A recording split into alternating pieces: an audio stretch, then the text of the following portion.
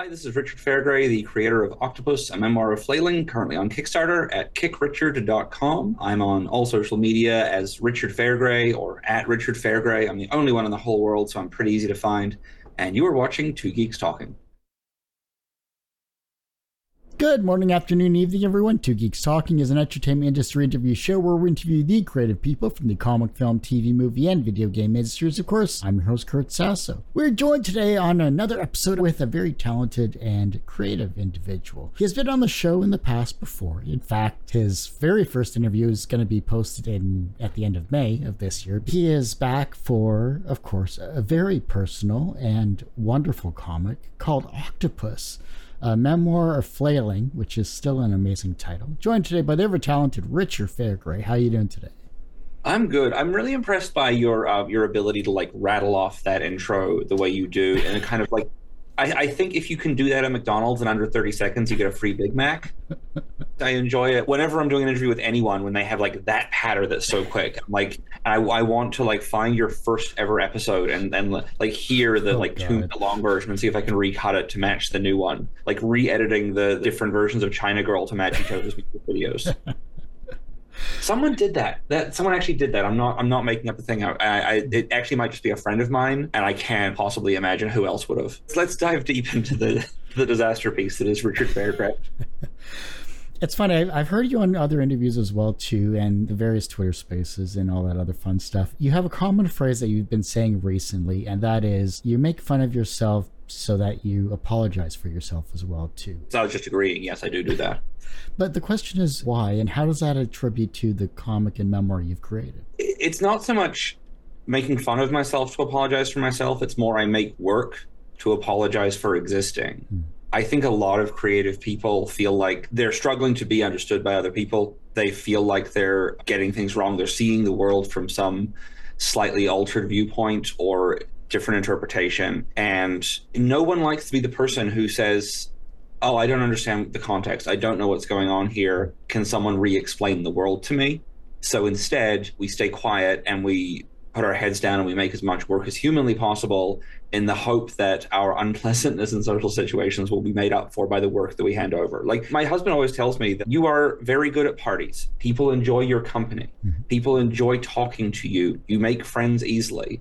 And my interpretation of that is I come away from every conversation thinking, oh shit, everyone must hate every single thing I said there, and then I will go over it in my head for the next 30 years. You know, there's the meme, like, I have never gotten over anything that's ever happened to me. Yeah. It's, I have never gotten over anything that I have ever gotten wrong or said wrong, and I know all of them. I was 7 years old when I got in trouble for, like, some stuff, doesn't matter, and I was being told off by my school principal, and he was giving me my punishment, and I tried to, like, bargain for a different punishment.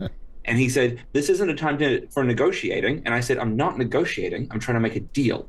Because I was a 7-year-old and I didn't know the word negotiating. And I'm still embarrassed because it means that man is out there somewhere and he'll see one of my books on a shelf and he'll be like, Richard Fairgray writing books? He doesn't even know what negotiating is, idiot. And he'll tell 10 friends. Or he may not be around. Look, fingers crossed. And that's just a small glimpse into your life, especially when it comes to this particular comic as well, too. I always used to say that I don't enjoy small talk. So my deepest hope is that if I meet someone new, I want something bad to have happened to me, something bad to have happened to them, or a shared terrible experience like an explosion nearby so that we can immediately bond. When I meet someone new, what I tend to do is be like, hi, I'm Richard. Here's an awful thing. Here's as much information about me as humanly possible, incredibly fast. Are we okay yet? And as I've gotten older, I've learned to stop doing that and instead turn it into stories and make more and more books and hand them to the world and say, do you get it now? Am I okay? Can I stay? Should I leave? What do you want? Here's another book, I promise. It's all going to be okay. Here's 2,500 pages of comics for free on it because I'm sorry for existing. Well, I did mention in my tweet that you do apologize more than a Canadian, so that is saying something.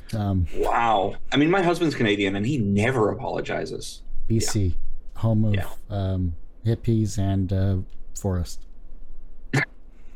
They're putting in They're putting in a Costco across the street from us. Oh. It'll technically be like, it'll be our actual next door neighbor because we're in a cul-de-sac. So I'm excited about that because it'll mean 18 months of heavy construction and then a lot of really intense traffic on our very narrow street. But walking distance to hot dog and a Pepsi for $1.50. So win-win, right? I'm only there for the dogs, man. Did I ever tell you I had sex with this guy and he had a tattoo on his hip of a little cartoon hot dog and a little cartoon can of Coke, and it said $1.25 because back then they were cheaper and they had Coke. I almost married that man on the spot. That's the best tattoo a person can ever have.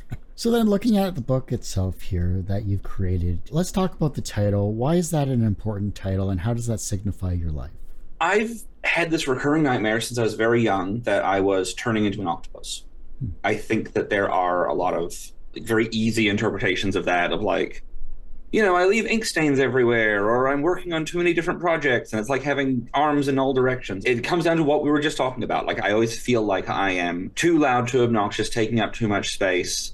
I'm going to be the thing people remember, but they may not remember it. It's that when you're standing around in a group and everyone's laughing and you're telling a good story and you see one person looks disinterested and it breaks you because you realize that, oh, you're seeing me for the garbage that I am. I let a tentacle fall out somewhere. I have revealed myself to be an octopus. And so through the book, I am the octopus flailing wildly to try and grab onto anything I can to form a life. The story is set across an 18-month period where, told out of order for reasons that become apparent in the story, but it basically covers me being in this really shitty abusive relationship and remaining in it, a suicide attempt by stealing a boat, a lot of sex clubs, a divorce, an end of a really toxic friendship that I'd held on to for a decade, moving to Hollywood, meeting a nice man, trying to push him away because I was worried that I would destroy him because he was nice, and eventually kind of coming to terms with the fact that I was okay, that he didn't see me as like this fun new toy. He saw me as a deeply flawed person who he also liked and cared about. This period of not knowing what country I'm going to be in tomorrow, not knowing what my job is anymore because I quit my jobs with publishers and I quit my self-publishing stuff and I packed up my bags and moved away in the space of 4 days. Who knows what anything's going to be? It is the memoir of the time when I was flailing the most. And I think when you're flailing the most, you grab onto anything, and sometimes that's an adventure. So then what have you learned about yourself through finally getting this out there? No matter how far away from it I am always very close to falling back into it, or at least emotionally falling back into it. I made the book, it's all set from end of 2015 to mid 2017. Mm-hmm. And I wrote it and drew it in the first 2 months of lockdown. That was a very introspective time, but it was also a point where I didn't think anyone was ever going to see it because various people who give advice to me and guide my career a little bit said to me, you cannot show this to anyone because you work in children's publishing and you do all ages comics and this will end your career. And I said, oh, okay, I won't. And so I hit it. I was about halfway through when that happened. I just started making it entirely for me. It was some form of therapy, some form of burning away all of the old scar tissue of my life, and some form of just being really focused on what the world was like before everything got so isolating. I wasn't going to release it. There were a couple things that happened in the past year. One publisher treating me with very little respect, kind of really pushing me to get back into being in control of things. People trying to say that, I cannot publicly be myself. There's a sense I sometimes get from people who are looking at me as a place they can make money from, where they're saying, if we just sanded down the edges a little bit, we could make money from him. So we have to make sure those things don't show.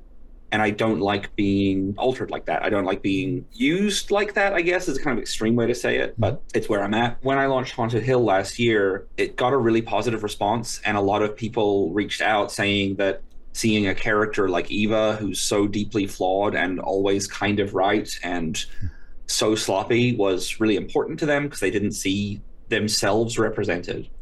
And so I decided I was going to do a Kickstarter for Haunted Hill and got all of that prepared. I realized that I was terrified because I'd never done a Kickstarter on my own before. I'd had Shed come out through Blue Fox that Lucy and I wrote. Right. And Blue Fox handled all of it, and they have their own built-in audience and all of that. And it was an absolute cakewalk for us. But this was new and scary and big and whatever. I have this mantra, I guess, that if something scares you, do something scarier. And that way the thing you want to do will seem easy. And this was the scariest book to possibly release. So instead of doing Haunted Hill in March, March, like I'd planned, I'm doing Octopus in January and putting a book out to the world that is like, it's really fun. It is like it's not a sad story. It's a really hopeful story. It's about love. It's about sex. It's about always making the choice that will end with the better story. But it's also like very open. It's very honest. And I'm certainly not the hero of it, you know? It's hard to put yourself out there, not only as a creative person, but as a person. But when you're a creative person, you're constantly putting yourself out there, whether it's social media, whether it's the products you're creating, whether it's the comics you're creating. Some bits of yourself are always showcased. You're just taking it to that next level and actually really showcasing a painful part of your life. But you've survived and you've made it through. I mean, that's the ultimate goal for creating any type of not only memoir, but comic. Yeah, it's interesting. I don't really think of it as a painful part of my life, though. That's what's so strange about it. While there was a lot of bad stuff going on, everything was moving so fast, there was no time to think about whether it was bad or not. I tend to have this life where things, I don't know why this happens. I've been described by people as a shit magnet before. Adventure seems to happen at me a lot of the time. And when people are talking about too many coincidences, I always feel like they're talking about me. Here's a story that's not in the book, but it's kind of an example of it. My marriage had been like over for a long time. We were terrible for each other. Like we were awful for each other. We made each other miserable. When I was at a convention, I called my wife. I said, "How are you?" I hadn't spoken to her for probably 4 days at that point. And she said, "I'm not good. I think our marriage is over." And I said, "Yeah, that sounds right." Hung up the phone because I then arrived at the door of the place where I was going to like have a three-way with two dudes I'd met on Grindr. Then went straight to a party where I like a cocktail party signing event where I was signing books, and then kind of forgot to think about it again until I got home 3 days later. I don't know why. There was so much stuff going on. I didn't have time to stop and think, oh, this is a big life-changing event. Yeah. A week after that, I got an email that just said, "Hey, Richard, it's Joe. I'm in town. Do you want to have dinner?" And I was like, I have no idea who Joe is. So I said, sure. Went and met this person at their hotel, gave me a big hug and said, "Richard, it's so good to see you." I'm like, I have no idea who this man is. Mm-hmm. He is stuck in New Zealand living in this hotel because the runway at the resort that he's meant to be going to is too short for the plane he was meant to be taking. So now he's going to live in New Zealand for a month and asked if I want to live in the hotel with him. I'm like, sure. And it's now too late to ask how we know each other. And I kept trying to figure it out for like the entire time I was there and never could. It is flailing. I'm flailing from one thing to the next. And it as long as I'm never bored, it's all going to be okay. And I think I had a really, bad shit happened. And I had a really fun time. I talk about the suicide attempt, and it was, I don't know, like I was so overwhelmed with stress. I had so many things going on. I had finally made the decision to try and like get beyond New Zealand with my books because I had 200 books out at this point there. I was like, fuck it. I'm going to go to LA for, let's say, 6 weeks and see what happens. There is no plan in place. And now I'm going to make a bunch of stuff. And suddenly all of these things start falling into place. I have all these meetings getting lined up for me. I'm having to create new stuff for those meetings and new ideas to pitch and animated opening titles for comics and everything, and continue going to conventions and continue putting out my work online. And I'm so terrified because everyone keeps saying to me, "Do you know anyone in LA who has influence who could help you?" And the answer is yes. My ex, the love of my life, who I have maintained an online relationship with now for almost a decade after like one of the messiest points in my past. It is the relationship that I've never gotten over, and I still don't know whether I loved him or I loved the life that I had when I was with him, because when I moved to Australia to be with him, I was then working essentially as his assistant on the set of a major film, and that felt really magical and weird in a way that nothing as a 22-year-old had felt before. So realizing that like because of the way that everything had gone wrong with that, and then later everything had gone wrong with Blastosaurus, with the Top Cow imprint American Original that we were the flagship title for. If you don't know what happened there, like it's a fucking disaster. Misprinted books, me sharing a hotel room with a meth addict wrestler, a lot of crying in a toilet and yelling at Chris Claremont because I thought he was someone else. I now avoid him. Like if I see Chris Claremont at a con, I just turn and walk the other way. I'm 200 pounds lighter and I don't have a beard or long hair anymore, so he probably wouldn't know it was me. But still, I'm the crazy person who yelled at him at a convention one time a lot. I was 24, it was a different time. Anyway, that the only way to succeed, people were telling me, was to go back into that feeling was too much. And I was at a convention. We went out drinking afterwards. It was me and a bunch of Australian comic guys. My buddy Tom has this fixation with karaoke. So we go and do karaoke. I close my eyes while singing Doll Parts by Hole, one of my favorite songs. Everyone kind of snuck out. And I find myself wandering around later. Like, everyone goes home. It's early in the morning. I'm by a river and I see a boat. And I think, well, I got fucked by a sea captain the other day, and he said that when you're fed up with the world, get to sea, as in Moby Dick, one of my favorite books because I'm boring. Maybe this is a sign. My phone is dead. No one knows where I am. And so I got in a boat and tried to disappear at sea. I'm bad at undoing knots. And the boat just ended up going back and forth across the river for a while, just kind of floating with a rope tied somewhere I've never figured out. And eventually I would be like, if I'm found starved to death because I stubbornly refuse to get out of this boat, it's going to be too embarrassing. So I will just go back to the convention and sell comics again for another day. 2 days later, I got an email from that ex, and he was like, hey, I hear you're coming to LA. Let me know if I can help in any way. There was no drama. I mean, like, then when I came to LA, he came to meet me at my friend's place where I was staying. This man is like, when we got together, he was 62. So he's now 72 years old. I open the door and he looks at me and he goes, oh, you've aged so much. So he was great. We went out to lunch. We had a really nice conversation. Everything was normal. He came to drop me back off. And then we ended up making out in his car for so long that the battery went dead. And he had to get his husband to drive from Malibu to Van Nuys to pick him up. But it's fine. Life finds you. I don't think it's shit happens. I think life finds you and makes your life part of the flow. It's just incredible what you've gone through, what you're continuing to do and to create, go through. And now that you're putting it all together in this memoir, at least I don't know what you're going to do next. That's the crazy thing. It's interesting. Like, I think, to jump all the way back to the idea of like apologizing with work, or like trying to, we're creating stuff so people understand us. Like every creative person is doing, I think, on some level. Like, you are putting out a podcast where your face is seen, you're talking every week, or significantly more than every week. You want to be understood. That is the underlying craving of it, right? Yeah, I think so. I mean, I've done it for so long. I think it's kind of blended into just my own personality. But yeah, in some way, shape, or form, I want to leave an imprint on the world, however small it may be. Like, I think there are people who want fame. There are people who want like the glory or the admiration or whatever. I think that at the heart of it, like, people who are creating, who can't help but create no matter what level it's at, they are doing it so that someone will see it and go, I understand this writer, this artist, this producer, this musician, whatever. I want to know them. And we all know what it feels like when we listen to a show and we start feeling like we're friends with the people on the show because we hear them talk every week. Yeah. You get invested in their lives. And I think that's a good feeling. I think it goes to unhealthy places a lot of the time. Obviously, there are some crazy stories in the world of how that plays out.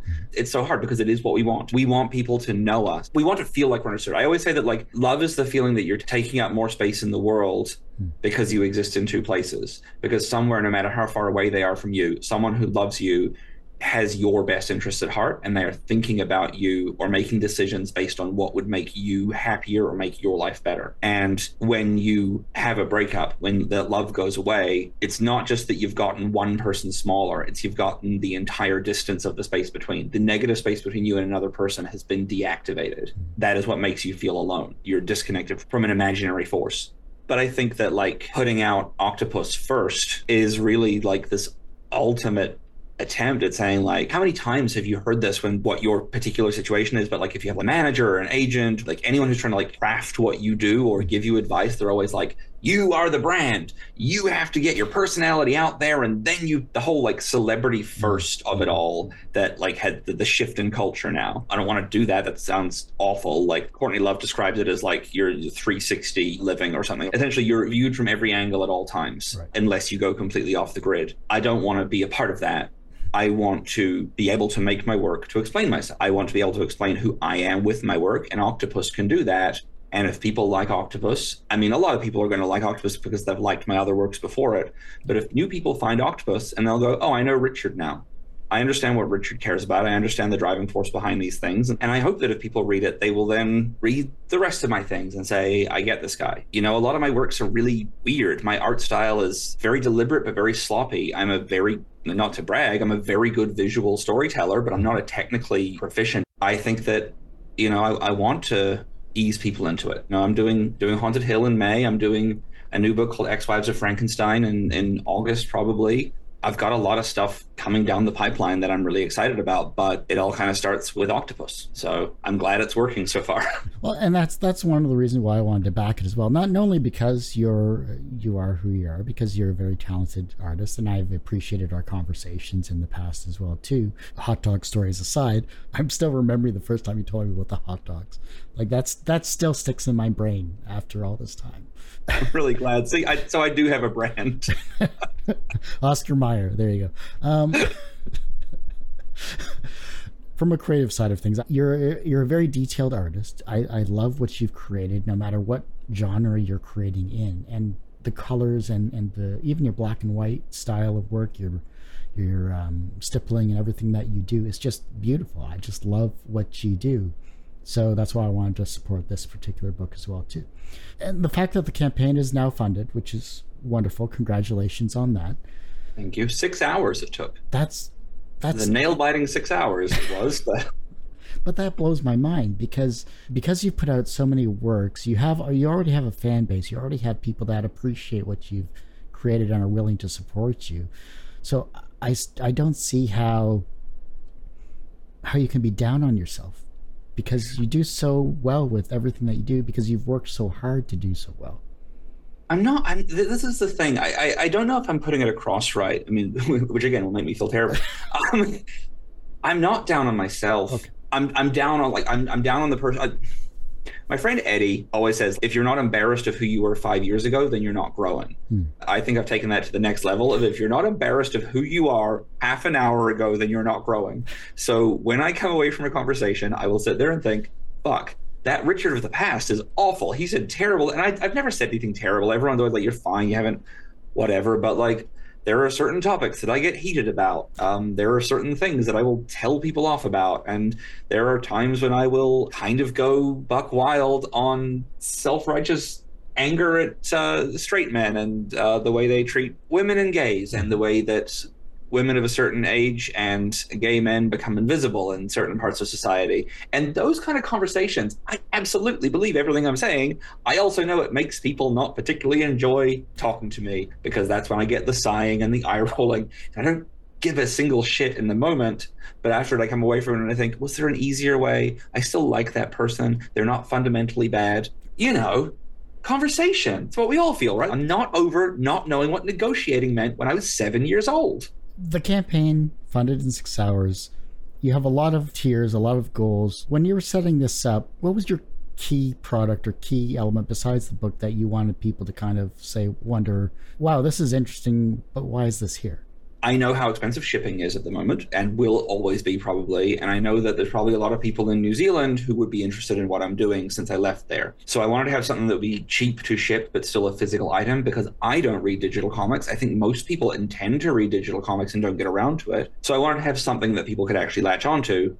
And so I made this. This is my Octopus in a bottle, and it is a fake bottle of poppers. For $20, you get this very limited edition bottle, and inside it is the QR code for about 400 pages of digital comics. I'm so excited about that. Obviously, it's great because it means you get to, if you don't normally have poppers on your bedside table, you're going to have to start explaining to people what poppers are, which is always fun for the viewers and listeners. It's a liquid, very, very toxic, flammable liquid, but you sniff it and the fumes from it make you excessively horny, euphoric, and it relaxes certain muscles to make certain activities easier and way more fun. They're pretty present in the book. The foil stamp variant cover I'm doing is literally just a tentacle flipping the lid off a bottle of poppers of my favorite brand, or a tribute to my favorite brand to avoid copyright, Pig Sweat. Yeah, Octopus in a Bottle is that. It's to honor the heavy usage of poppers throughout most of my books and real life. And other people have pointed this out, but the joke I made when I was first putting it together was, I love the image of someone like having a real big night and reaching for the poppers, and right before someone ram jams something up there, they take a whiff of nothing but digital comics. Well, that's one way to get digital comics straight to the brain. I know people like collecting things. Everyone says, why don't you do this in issues? Everyone on Kickstarter likes collecting issues of things. Like, no, I want books. And if I have to have a collectible, it's going to be something weird that no one else does. I'll do the pins, I'll do the buttons, I'll do the stickers, I'll do all the things that everyone else does. I won't do bookmarks because it's comic books. And if you need a bookmark when you're reading a comic book, I don't even know where to start. So I won't do bookmarks. No one should. I know they're cheap, but they're not a bonus. They're just trash that you're sending people. There's actually a stretch goal that I haven't announced yet, but if we reach a certain level, I'm going to be having an add-on of another book that is a notebook of follow-ups on all the men in the book and where they are now. Oh, wow. Because there's a lot of real buck wild stories. Some have happened since the book was done. Some just thematically didn't work in there. There's a story in there about a guy who I'm feeling really like down, like I'm never going to have a great adventure again at some point. At one point in the story, I'd had this really weird weekend where, not included, but my best friend and I had this huge argument about ghosts because he doesn't believe in them and said I was stupid for believing in them. And then we had to go to explore a cave and break into a house. I was feeling like very low and like that everything was calming down in my life. And I get back to Penn Station on the train and I get off and this guy like immediately approaches me, and long story longer, I end up having like champagne and getting a hand job in a back office at Penn Station. And that's in the story. And that's like, that it's a wonderful moment. And I came away from it feeling like really happy. And like, yes, these things still happen to me because I was wearing a big red coat and it drew this guy's attention. What I don't include in there is the 6 months later when I'm watching a certain documentary and the villain is revealed. And I'm like, holy shit, that's the train station hand job guy. Oh, so geez. My friend once said that my butthole has been a camping ground for supervillains. I mean, he never fucked me, but still, it's on brand. You'll have to buy the Stretch Goal book to find out which supervillain he was. As you're talking about all of this stuff, I'm just thinking, how can I put this into a TikTok video? It's going to be good. I'm very happy with how it's going. You know, I've got $2,500 real dollars on my first day, almost $3,500 Canadian dollars, which is what it shows up for me, because that's where I was set up the campaign. I think it bodes well that Haunted Hill will do well, Ex-Wives of Frankenstein will do well, The Lights That Guide You Home will do well. I'm just going to announce the things here, so I'm forced into making sure they come out. I've got 8 books coming out this year, and 4 of them will be through Kickstarter, and that's quite exciting and terrifying and entirely new, and fingers crossed it all works out. If I was in it for the money, I would have been a basketball player instead. Is there anything I haven't touched on you want to showcase or share with those that are watching and listening to this interview? I can show you the book, actually. Yeah. This is the proof copy arrived from the printer like the day before the campaign for the foil stamp cover. Beautiful. So yeah, and I went with a heavier paper stock, and it's thick. It's 144 pages. I did a little practice on the back to make sure the sketch cover paper worked for nice. I'm doing the foil stamp will be 100 copies, all signed and numbered, and then the sketch covers will be 50. And I will draw an octopus tentacle holding anything you want, within reason, basically anything you want, because it's me, you know. But because all of the art is photographed instead of it's not scanned the normal way. Oh, okay. And so everything looks exactly like the original pages. Like there's really absolutely there's just like no alteration to it. Incredibly happy with how that all turned out. You know, it's a memoir from a comic creator that isn't about creating comics, because I don't find that. I think that's the most boring thing to spend time on. To sort of apologize for that, I have left in all of the blue line around the outside of all the art and the date and page number and all of that at the top. So it's still comic related. It's almost like you're pulling a Harvey Pekar style of memoir then. Yeah, it's Harvey Pekar by way of Jonathan Ames, I guess. Nice. And I saw a film. They did a film on his life or whatever, too. So yes, I thought that was well done. I love that. It's my favorite comic book movie. I'll tell you my Harvey Pekar story because it's the most Harvey Pekar story of all. After he died, there was a Kickstarter to get a statue made in his honor. My, at the time, best friend, who turned out to be awful, it's in the book, is like the biggest Alan Moore fan in the entire world. And one of the rewards at the highest level reward was a 1 hour phone conversation Q&A with Alan Moore. And so I bought this for my friend. I really wanted the statue to get made. I don't know, I was in my mid-20s and it felt like it really mattered. So I ended up backing the campaign to far more than I even had to just for that reward. It was very stupid. I was just on a kind of big high from something and just went wild. And probably poppers. And part of it was they were going to have the statue was going to be in the Cleveland Library, and there would be Harvey's writing desk, and they'd have kind of a comic shop set up in the library area, which is kind of cool. And then they were going to have a plaque with all the names of the backers of a certain level. You got a library card for the Cleveland Library, and it was great. So years later, my husband, he breeds he's retired from it now, but he used to breed Great Danes, and he used to be a dog judge. We actually met when he was on assignment in New Zealand to judge a dog show. You know, he gets called up to judge this show in Cleveland, and I'm like, oh, I'll come with you.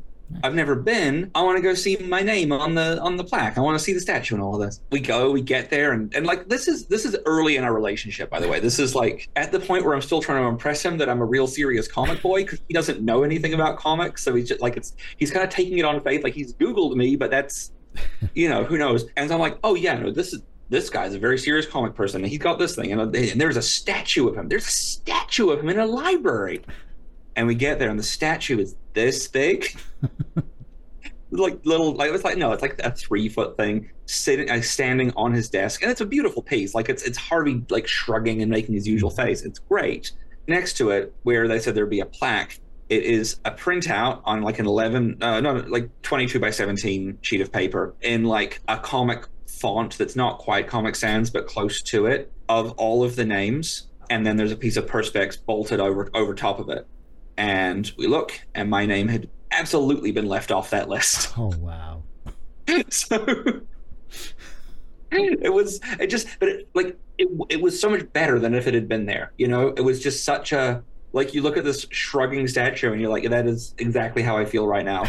And that was also when my husband was like, I look like that statue, and started like doing a little impression of it. And I was like, I love you so much. That's awesome. Yeah, not many people know about Harvey Pekar these days. It's a shame. That is very sad. American Splendor is such a good movie. Yeah. Like, it's a comic. It's like, I really like Harvey Pekar, how he seems to be as a person. It's that, you know, yourself as brand thing, I guess. Everything about him is so interesting. I like to read 5 pages of American Splendor at a time, and then none for months. Oh, wow. I will always happily pick up a book, flip to any random part, and I can enjoy it. I never want to read a lot of it. I have to have it somewhere near me in case I feel like it, and I love it for those 5 pages, but that it has to be like a quick dip thing. I love that he exists. I love everything about what the underground comics of the past like created. There was a real scumbag energy to it. It was like my friend Indra, who creates fantastic, very funny like comic strips. She hates the like, she calls them worthy comics, these comics that are trying to be whatever they're trying to be. She's actually the sort of second main character in Octopus for the first chapter. It's the night she and I became just incredibly close friends. She always talks about this, like the scumbag aesthetic. And I always say, like, I hate what the scumbag aesthetic became, because, you know, if you read like what Sontag was saying about like the zine culture, yeah. I really, really enjoy that aspect of it, because so much of it was, we are scraping together whatever we can to make this art. We are doing it the absolute best we can with the resources available to us. And that is why we're putting out books that are photocopied or risographed, or like the art is in the obsessive detail. And I feel like then all these other things became available, like printing got cheaper and what have you. And people are now making those things to look like zines used to, because that's now the visual language of them.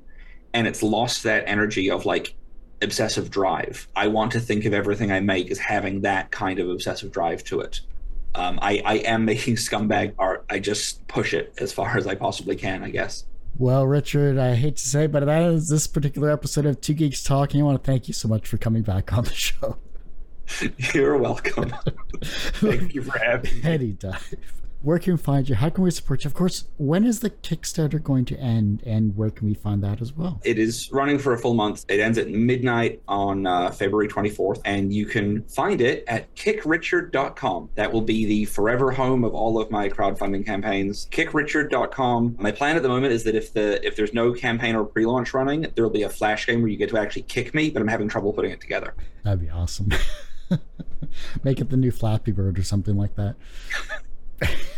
Yeah. Well, like I said, that ends this particular episode of Two Geeks Talking. You can, of course, find this interview and 1,000 plus others on our website, tgtmedia.com or twogeekstalking.com. That's the word 2, not the number 2. Of course, our YouTube channel is a lot more updated than our website, because I am only one person. Give me a break. It's youtube.com/c/tgtmedia.